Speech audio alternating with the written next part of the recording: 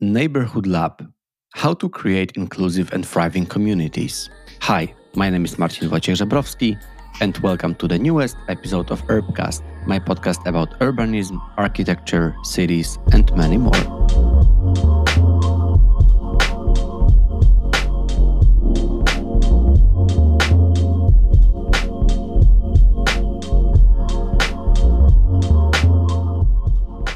How can we create more accessible, livable communities? Let's discuss the importance of the local identity and social cohesion in transforming the existing housing areas into more thriving neighborhoods. Especially by focusing on inclusive community building, we can revitalize existing neighborhoods and avoid building more and more. We are discussing the importance of this local identity and social cohesion with Ofri Earon, who brings over 18 years of experience in neighborhood development. She shares the story behind her recent initiative, the Neighborhood Lab, aimed at creating vibrant, inclusive, and sustainable communities. Ofri worked with neighborhoods as an architect, urban planner, or rather neighborhood planner as she calls herself, but also marketing manager, project manager, and a head of living at companies such as Henning Larsen, Ramble, Arkitema, and Inbo Architecten in Amsterdam. According to Ofri, we don't work strategically enough with how the built environment creates the social value. And that's where Ofri sees a big role for her to play, advising developers, communities, cities as well, to bridge the gap and create more thriving communities based on the identity of different places. The background for our discussion is Copenhagen, but I think that the knowledge will be quite applicable to many different cities worldwide. Welcome to the newest show with Ofri.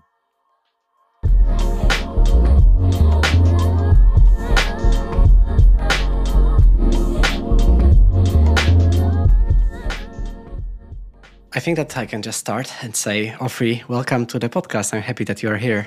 I'm very happy to be here. I was just wondering, before we start our discussion, because neighborhood is something that is very close to your heart, and this is something that you have been working with for a long time now. But I'm always curious about the starting point. So what was this main inspiration for you to get into the topic of neighborhood and identity and how to shape it if it comes to design, architecture? What was the inspiration? I think professionally, I always saw myself as a sort of like a neighborhood planner and not a city planner. But my biggest source of inspiration was Vesterbro.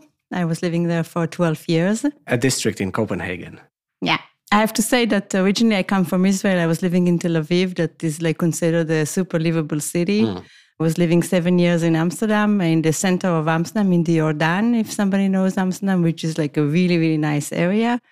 But then moving to Vesterbro in Copenhagen, I learned something new. Like Vesterbro taught me something new. I got completely in love with Vesterbro. My husband and I, we moved to an apartment of 84 square meters. And then it was a 3-room apartment. And after 1 year, we welcomed our son to the family. After 2.5 years, my daughter joined the family. And then we were living there, 4 people in 84 square meters. And like at the beginning, it was okay. But then I think when they were like 5 and 3, we started to look for a new apartment. And every time we went to see a new apartment that is like 1 room or 2 rooms bigger than what we had, we came back and I looked at what we have and I thought, I'm not moving. I'm not upgrading this wonderful neighborhood for 1 more room. And just to explain why, because we had like a really, really nice balcony facing west and looking at our really nice courtyard that was like a paradise for children. And our children were like playing there alone without parents since the age of 3. And I also really loved like this courtyard. Like it is still like a garden, a park, a playground, a social room to like drink coffee with neighbors. It was really fantastic. And this is like just one thing. Then there was Litauensplatz, that is like a square, 2 minutes walk from where we were living.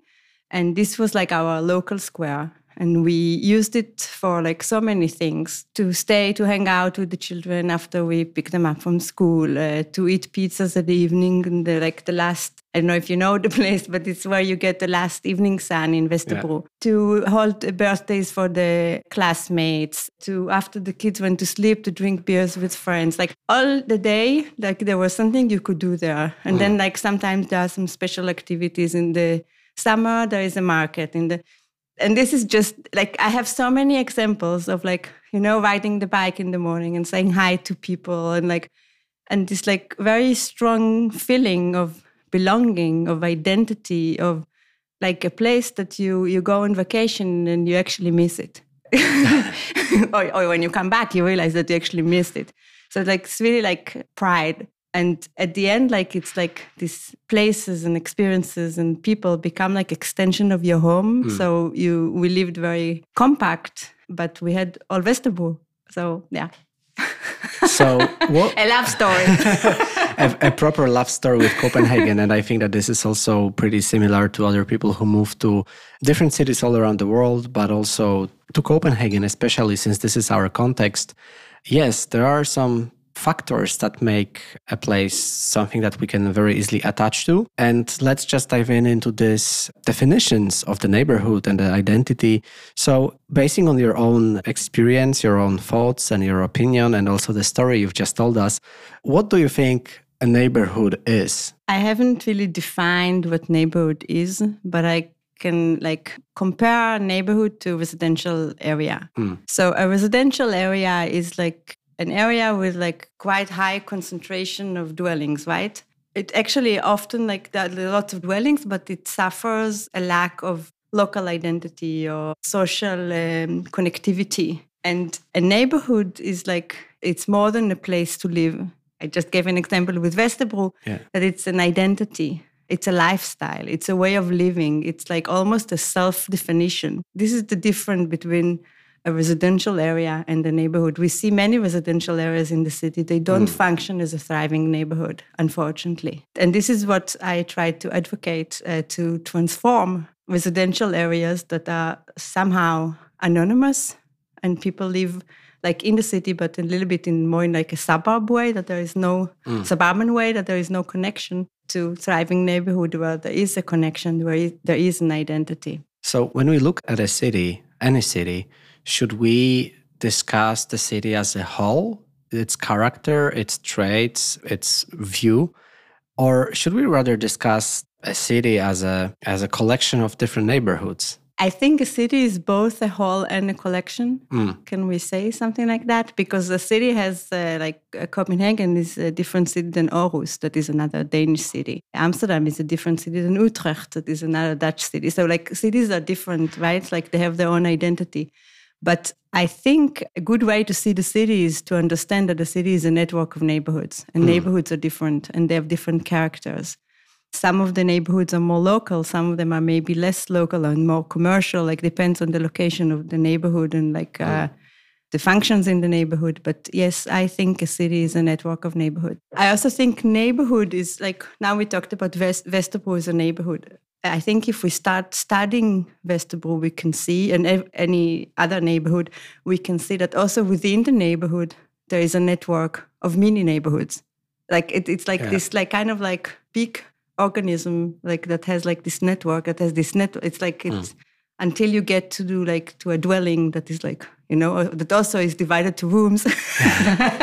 But I think it's like this kind of like circles of networks. When I moved to Copenhagen, I was lucky enough to find an apartment in a very local neighborhood, which is called Islandsbrygge. So this is the one that is just at the canal, the main canal of Copenhagen. And thanks to that, I could very easily jump into the canal in the summer and swim there and see all the boats and the events. So for me, Copenhagen is definitely a city that is connected to the water. But I can also imagine that someone who is living further, especially on the west, they might not experience water at all. So I think that the way where we live and the way how we live and also the neighborhood that we end up with kind of completely sets the way we will see the city forever. So I feel like also the reason why I wanted to discuss the neighborhoods with you is because it is such a strong thing which influences our way of living. That's why I also wanted to discuss a bit what are your current undertakings with the Neighborhood Lab, because this is something that you created very recently. And I think that this is a very interesting way of approaching cities and approaching neighborhoods especially. So could you just tell us a bit more about how did you create it and what is your main goal behind it? Neighborhood Lab is a new practice that I just established. Basically, the first official day was the 1st of March, so it's even not a month old at this day that we are recording. And the idea with the Neighborhood Lab is to help private and public developers to transform residential areas to thriving neighborhoods. This is the goal. A big one. Yeah, it's a big one. And then I can talk much more about it. Definitely. I mean, I think that it's a good moment since you just started recently to just go full on and present this whole idea and also to help you think of it in a way. How can you frame it? Yeah. And the idea of like thriving neighborhoods and like why a neighborhood, maybe I can get to this and then tell a little bit more about the Neighborhood Lab. But the idea is that there is research that shows that neighborhood identity, neighborhood identification has positive effect on our well-being. It increases well-being, it increases our sense of belonging, it reduces loneliness, it helps to create social connections. So it has like many effects on our well-being. And by transforming residential areas to thriving neighborhoods, like we can see it as a sort of a tool to increase well-being. And this is the idea. But it's not just increasing well-being, because it's like I'm also talking about transformation. So it's like this urban transformation of an area, which is like very crucial for the green transition and the sustainable agenda. But my idea is to be like even more ambitious with that, and like to not to say it's just transformation, but it's like this strategic transformation. So really like understanding when we look at a site and like look at an assignment and understand like what is it exactly in the site? What is the burning platform? What is it that doesn't really work there in terms of neighborhood identity and community building? Like what is it that the place lacks? And then by understanding that, then you can like transform and revision, repurpose and repair what doesn't work. But only that. And like working very, very strategically with like the intervention that you do, because I think this is also sustainability. Sustainability is also that we do a very precise intervention that has a large effect, but minimum intervention. So this is the idea with the transformation. And then there is a third level to it, that it's also to work evidence-based, which is also like a level of sustainability, because if we build something that doesn't work, it's like the worst we can do, right? Or if we transform in a way that it doesn't work. So how can we create knowledge and evidence that we know that what we do actually has the impact that we want to create?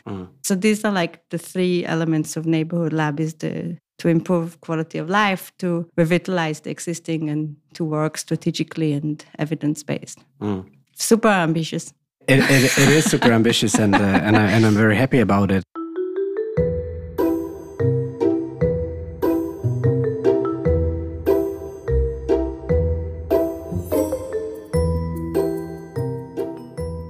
You've mentioned those small-scale interventions and their role that they play in achieving all different goals, and I would like to develop it even further, because you've mentioned that it answers to different challenges, and often we have those challenges on a global scale. There are a lot of global problems, and I think that also, like, while preparing to this discussion, we also had another discussion where we identified that there are so many problems that we can try to tackle with those small interventions. Could you say what are the biggest global problems that those small interventions can tackle, and how can we tackle those? It's a big question with a long answer, but to keep it a little bit simple, we can say that our society changed a lot, like all the time changes. But we have an aging population, which means that we get older, and this aging population has some needs in relation to community, right? We also have some changing structure in families. Like in Denmark, I think by now it's almost like 50% of the Danish families that are not nuclear families. And like single parents, like it's actually a study that we did in Rambul and Henning Larsen, that we listened to their housing needs and analyzed it. And what we heard is that the actually really have like a need for social connection and for community life. Then we also see like in Denmark and in all over the world, we see like that people are more stressed. In Denmark, it's mainly the young people between 16 and 24. People are more lonely. In Denmark, it's mainly young women that experience loneliness. What I was also really surprised to see that more than 50% of the Danish population are overweight. So it's like that different kind of social tendencies that the built environment can. I really believe that the built environment can fix. Or fix is maybe a big word, but be a part of the solution. Let's call it like that. This is the idea of the thriving neighborhood, is to give like the sense of community, is to give a sense of purpose, is to give a sense of that you are a part of something and you can participate, you can contribute to it. And this can solve many of these problems that I just mentioned. I don't like to mention the COVID pandemic so often because I think it was mentioned already 1 million times in all different media, podcasts and so on. But still, if you, like, once you just mentioned this closeness to the neighborhood, I can't stop thinking of the pandemic and the moment that we basically started to appreciate our local neighborhood a bit more. I've heard about it a lot in Denmark, in Copenhagen, but also, for example, in Poland, where I'm from, that people suddenly realize that maybe they don't need to commute, or maybe that they don't want to commute that long to the other part of the city, but they can fulfill most of their needs locally. So do you think that we were a part of this global kind of awakening and appreciation towards the local neighborhoods, or it's still just the very beginning of it? I think somehow the COVID both affected that we got a little bit scared from being close to one another, and also that we are looking for this closeness. I think it has both effects. I can say that the first lockdown in Denmark, we were still living in Vesterbro. It was a lot of fun. You were the lucky one. We really enjoyed it because we had our courtyards, and my daughter started climbing on trees like a monkey, like because she was bored. We were not alone. We were like with all of our neighbors, and it was a very strong feeling of that you're not alone, which is really nice. So I think that the neighborhood passed the test, the COVID test, definitely in my eyes. I really believe it's a tendency that is going to grow because we need more this social connectivity. And it's not just the social connectivity, it's also the identity. We need to be a part of something. I think people today are so disconnected and so much for their own and with their phone. And like we need to have something that we belong to that is bigger than ourselves. And the scale of the neighborhood is bigger enough that we don't get claustrophobic. Like it's not like living in a co-housing that you need to participate in something or contribute. Like it's you need to do some things. In the neighborhood, it's more free, but you're part of something. So I think it's a tendency that is going to grow. Part of your work at the Neighborhood Lab is also to, or maybe it's the core thing, is to revitalize existing neighborhoods. So basically to reuse what we already have, reuse the existing city tissue. But there might be some challenges while doing that. Could you say what are the challenges that you meet the most often? Also, like while you were previously working with the neighborhoods and housing, and also now while you are creating new projects under the Neighborhood Lab. I have to say, Neighborhood Lab is really at the beginning. Yes, but challenges might be already there. I can talk about the challenges, but I think the challenges first is that when I talk about revitalizing the existing and transformation, like I have to have the clients that talk the same thing. And I have to say that I talk about urban transformation. So for example, densifying an area in my eyes is still transformation. So it's not that nothing will be built in Neighborhood Lab, but it's more like densifying existing in a clever way and transforming. But saying that, I hope that within Neighborhood Lab, we will also have some projects that actually really look for this clever transformation that maybe even doesn't need to be physical. Because I think that sometimes this is like a challenge, that sometimes we know that area has some issues and it's like area struggles to be like a good area to live. Then we have a developer and then we already built like 20,000 square meters because there is a developer, and then like it grows very fast because somebody needs to invest money in it. And I hope that we can become more like a surgeon that is doing, like an operation that really understand what is the problem. Do we need to build 20,000 square meters here, or can we just end up with renovating one building? I don't know, how much do we actually need to do? So this is like something that I hope to work with. And another thing that I also hope to work with is to like help developers with, I think like we don't work strategic enough with like how the built environment creates social value, that we just like build and then like the social value either like somebody thinks about it or it's like, I don't know, it's not strategic enough. And this is what I also hope to help with, to really think like what kind of social value we want to create in an area, or for a developer, it can even be with like our portfolio generally. And then to really like think carefully, like each site, like what can we do here? Do you think it's possible to reverse that trend or this process? So basically you start with the social value, might be through some temporary interventions. I know it happened worldwide, but I was curious about your own opinion. So you basically start with the social value, with this intervention, and then you start thinking about the physical shape, and maybe this investor will not have direct and quick return on investment, but it will be kind of spread and it will be bigger in longer time. Definitely. This is exactly my idea. That I think that what I mentioned before, that we have to understand like what's the burning platform. Like I think like the process of a project should be first a thorough analysis of the site, but not like in the classic way that we used to do site analysis in architecture school, but more like in level of identity and neighborhood analysis, like where is the neighborhood, like what works, what doesn't work. And then once you understand the burning platform, then define the impact you want to create. Define the social value you want to give to the area. And once you know what's the social value, then you have to start to plan the intervention. And also to understand how far do you go with this transformation. Can you stay in a level that is not physical, or do you need to build? Can you just transform a building, or do you need to add a new building? So like both like understanding what the social value you want to create, and also understanding what are your means in terms of transformation. And then another thing that is super important is also to evaluate the social value at the end or while in the making, to see if it's really created.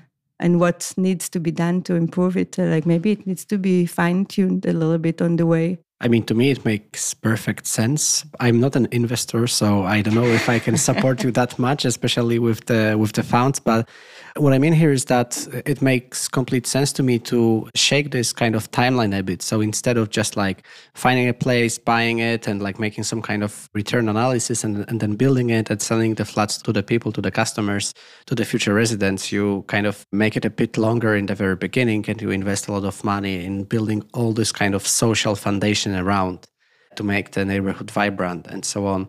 So to me, it makes great sense. But I was wondering if you know an example of such a development which basically decided to go that way. I can give an example in just 1 second, but I want to say that when I say we have to do a thorough analysis, and it doesn't mean that the developer needs to invest lots of money. Of course, there is some money invested at the beginning, but we are very professional and there are some methods to do it. So you can do it quite quickly, but it's not like a very, very long analysis.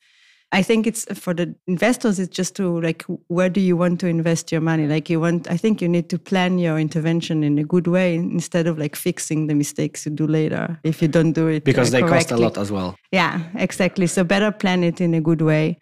And I also think, like, if I may extend on this one, that one of the problems with social value is that you think, okay, like we all want a better society, but who should pay for it? Yes, right? And that's the $1 million question or even more. Exactly. So like, the developers, they all want to create better society, but they don't need to pay for all of it, right? Like they don't have an endless amount of money. So like who should pay for it? And then like for me, I really tried to like understand, like to translate it to the developers, like what effort will make sense for the developer to pay for. And for example, what I just told the story from Westerbro, that we were living in the same apartment of 84 square meters for 12 years. I think it's for the developers, it's very interesting because the worst thing that can happen for developers is that people move away from the area. And if like many people move away from the area is not an attractive place to live. And then the prices of the apartments, they drop. Or if it's a rental apartments, nobody wants to come and rent there. The apartments will stay empty. An empty apartment is like the worst thing for developers. So like creating an area that is attractive and that is a thriving neighborhood will support it, that people will make a long-term home.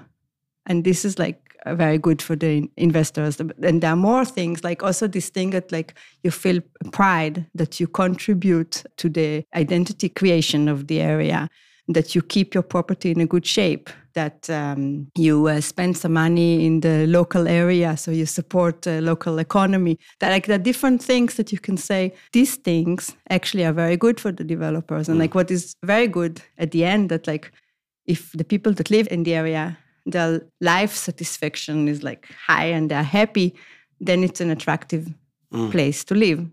And this is money. And then another thing is that the processes of like planning, and there is a moment that you have to like show the plan to the neighbors and they have to say if they accept it or not.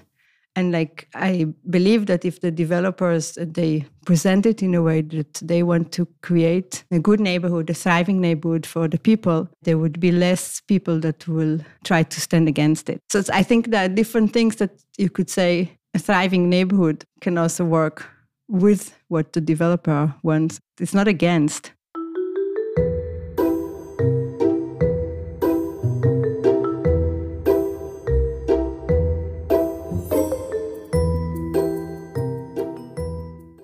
We've discussed the business model a bit and the founds and the developer side. But I would like to come back a bit more to the identity of a place, because you've also mentioned that the Westerbro district in Copenhagen was something that attracted you for 12 years and you really had a hard time living it. So what is the concept of identity in the context of neighborhoods, in your opinion? What is your understanding? I would like to refer to an article that I don't remember how it's called. We can maybe put the link. Of course, we can add it to the episode description. It's an article about social sustainability, and I translated to neighborhood identity. So I got really inspired by it. But the article says that like we have like these three elements. That one element is the neighborhood, which is like the physical space. It's the built environment. Another element is it's the neighbors, which are the people. And better if it's a diverse group of people, I say. I guess they also say the same in the article, but I don't remember right now. And then the third element is neighboring. And neighboring is the experiences, it's the feelings, it's the practices that take place in the neighborhood, which is the place by the neighbors, which are the people. So like this connection between these three things, the neighborhood, neighboring, neighbors, this is the identity of a place. This is like very theoretical, but I think it's a super beautiful explanation. And then I also I'm developing a tool for Neighborhood Lab, a kind of a conceptual baseline of a thriving neighborhood. And this is also about like identity. So like the identity of a neighborhood is divided to 6 elements. And like I showed you the tool last time we met, I drew it like a flower. That like if you have like in the middle of the flower, you can write neighborhood identity. And then you have like 6 circles around it. And the circles are social bonds, collective purpose, belonging, distinctiveness, becoming, and responsibility. And like these 6 elements are inspired by theory of positive psychology. And I think it's super interesting to talk about like what is the psychology of a thriving neighborhood. It's about like social bonds. It's about like social ties that we create with people. And I think many people are mistaken to think that it's about community life. But social bonds, it's also like, just there is a stranger, but you see this stranger every day at 7:00 when you wait to the bus, and the stranger also waits to the bus. So you already like look at each other in the eyes because you saw each other as well yesterday. So it's like kind of like this also connection with strangers. Or a person in a coffee bar, right? Or a local barista, or a person who is selling flowers, and so on and so on. Yeah. These social bonds, it means like you look at each other, like maybe even you don't say hi, but like there is, the eyes are smiling, something like that. There is respect, acceptance. But also this recognition that you kind of share some part of your life or a physical space, right? Since you are seeing each other quite often, it means that you might live just close to each other. Yeah. So maybe it's like also this shared responsibility for a physical area. And this is the next circle. It's a collective purpose. And this is what you share. You share sort of like a collective identity, a narrative, like this feeling that we are in it together. This is like the idea of collective purpose. And a neighborhood, that like a thriving neighborhood, the idea is that it's effortless. It's not something you do, that you need to work for it and it stresses you. And when will I work on the identity? It's not. You just live there. And by doing that, you are part of this identity. So this is the collective purpose. And then there is belonging, which we all know what it means, a sense of belonging. But it's about this feeling of acceptance and trust and like feeling belong to a place, which is very, very important. Like belonging is also important for loneliness, that like we think loneliness, what we need is more connection with people. It's not that. It's like we need to feel that we are part of something. It's not necessarily active connection with people, right? And then there is the distinctiveness that like it's a little bit funny that belonging and distinctiveness, they really work together because you both want to belong, but you also want to have the freedom to be different. And this is like the distinctiveness that you can be. Preserve like your own identity. Yeah. Be yourself. And if you want to color your hair green, it's completely fine. And you will walk in the neighborhood and nobody will laugh. Now, it wasn't a good example because like it's not such extreme, but like, I don't know, like, but you know what I mean? That like, it's okay to be different. And like, there is a space for social inclusion. And then there is the becoming, which is like the ability to participate, to engage, to change, to say your opinion, to be inspired, to get inspired. And responsibility is about the resilience of the place, social, economical, environmental, and also, of course, responsibility to the planet. And there are like different studies that show that if you live in a co-housing, in Denmark at least, then a group of people living in co-housing compared to a group of people living not in co-housing, then the co-housing has a less CO2 footprint. And so like there are different kind of like advantage, like if you somehow live closer in relation to climate. So that was like an imagination exercise, because we've been talking about this flower with different parts, and they, as I understand, they are equally important. So we need to just imagine like equally important pieces of an equal size. And this is still somehow a theory that you want to test. Do you already know what would be your first step in testing the theory and applying those principles to a neighborhood? I have many ideas and also some possible projects that I'm working with like different collaborators now. But I don't have like really like one project that I'm going to test it. I'm working together with a Patrizia investor. They have sustainable community fund. I'm helping them looking at the social value, and I hope that we can use this flower there. And also in other projects that I'm like establishing now. I started to test it just with myself because I cannot wait like just to look.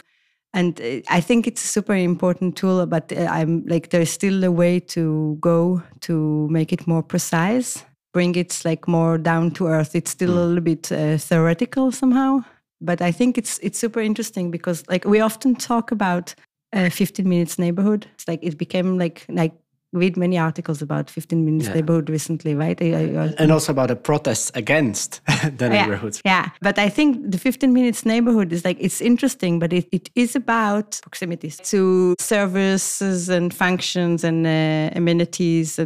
But what if a residential area is monofunctional and it doesn't have the possibility to have other functions? Like the idea with this flower is that can we take an area that like with the functions that the area has, maybe we can bring some new functions. Maybe it's not possible. So monofunctional or almost monofunctional residential area, can it become a thriving neighborhood? Yes, it can. With this flower, it can, because the flower doesn't demand, or I don't know, like more functions. It's more about the psychology and the identity.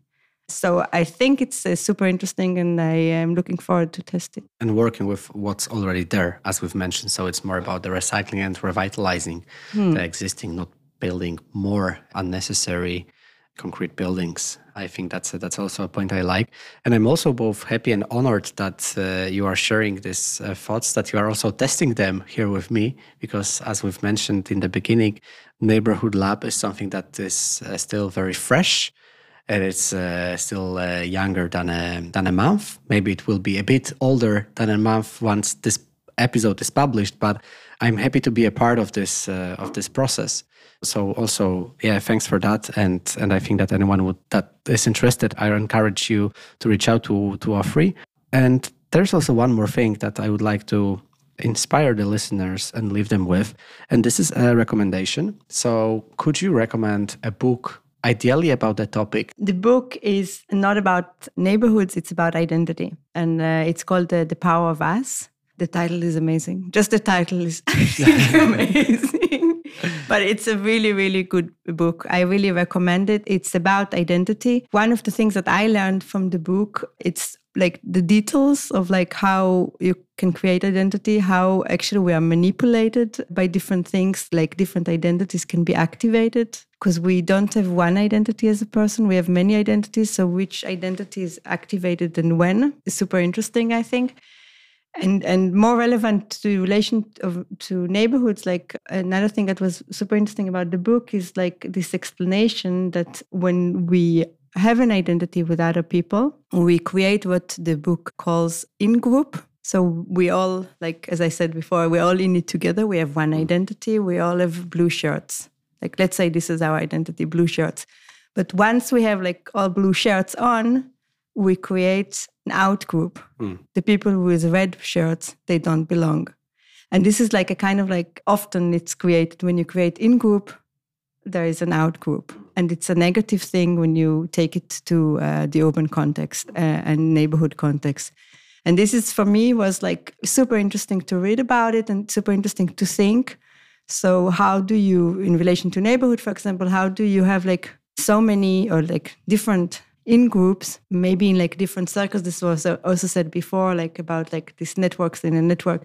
So you always belong to one group and then another, and then like, so you don't feel excluded. It's a little bit complicated, but I think it's super interesting. Thank you for sharing this. And it was, of course, related to the topic, maybe not about neighborhood itself, but identity, which is equally important part of our discussion. So I wanted to thank you, Ofri, for joining, for sharing the story about the Neighborhood Lab and also sharing the interesting read after. Thank you so much.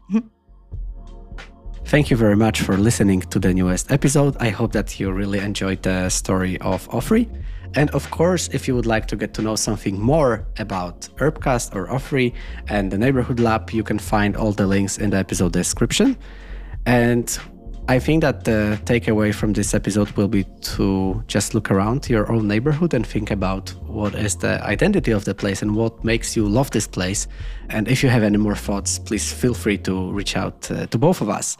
Thank you for listening to the newest episode and talk to you soon.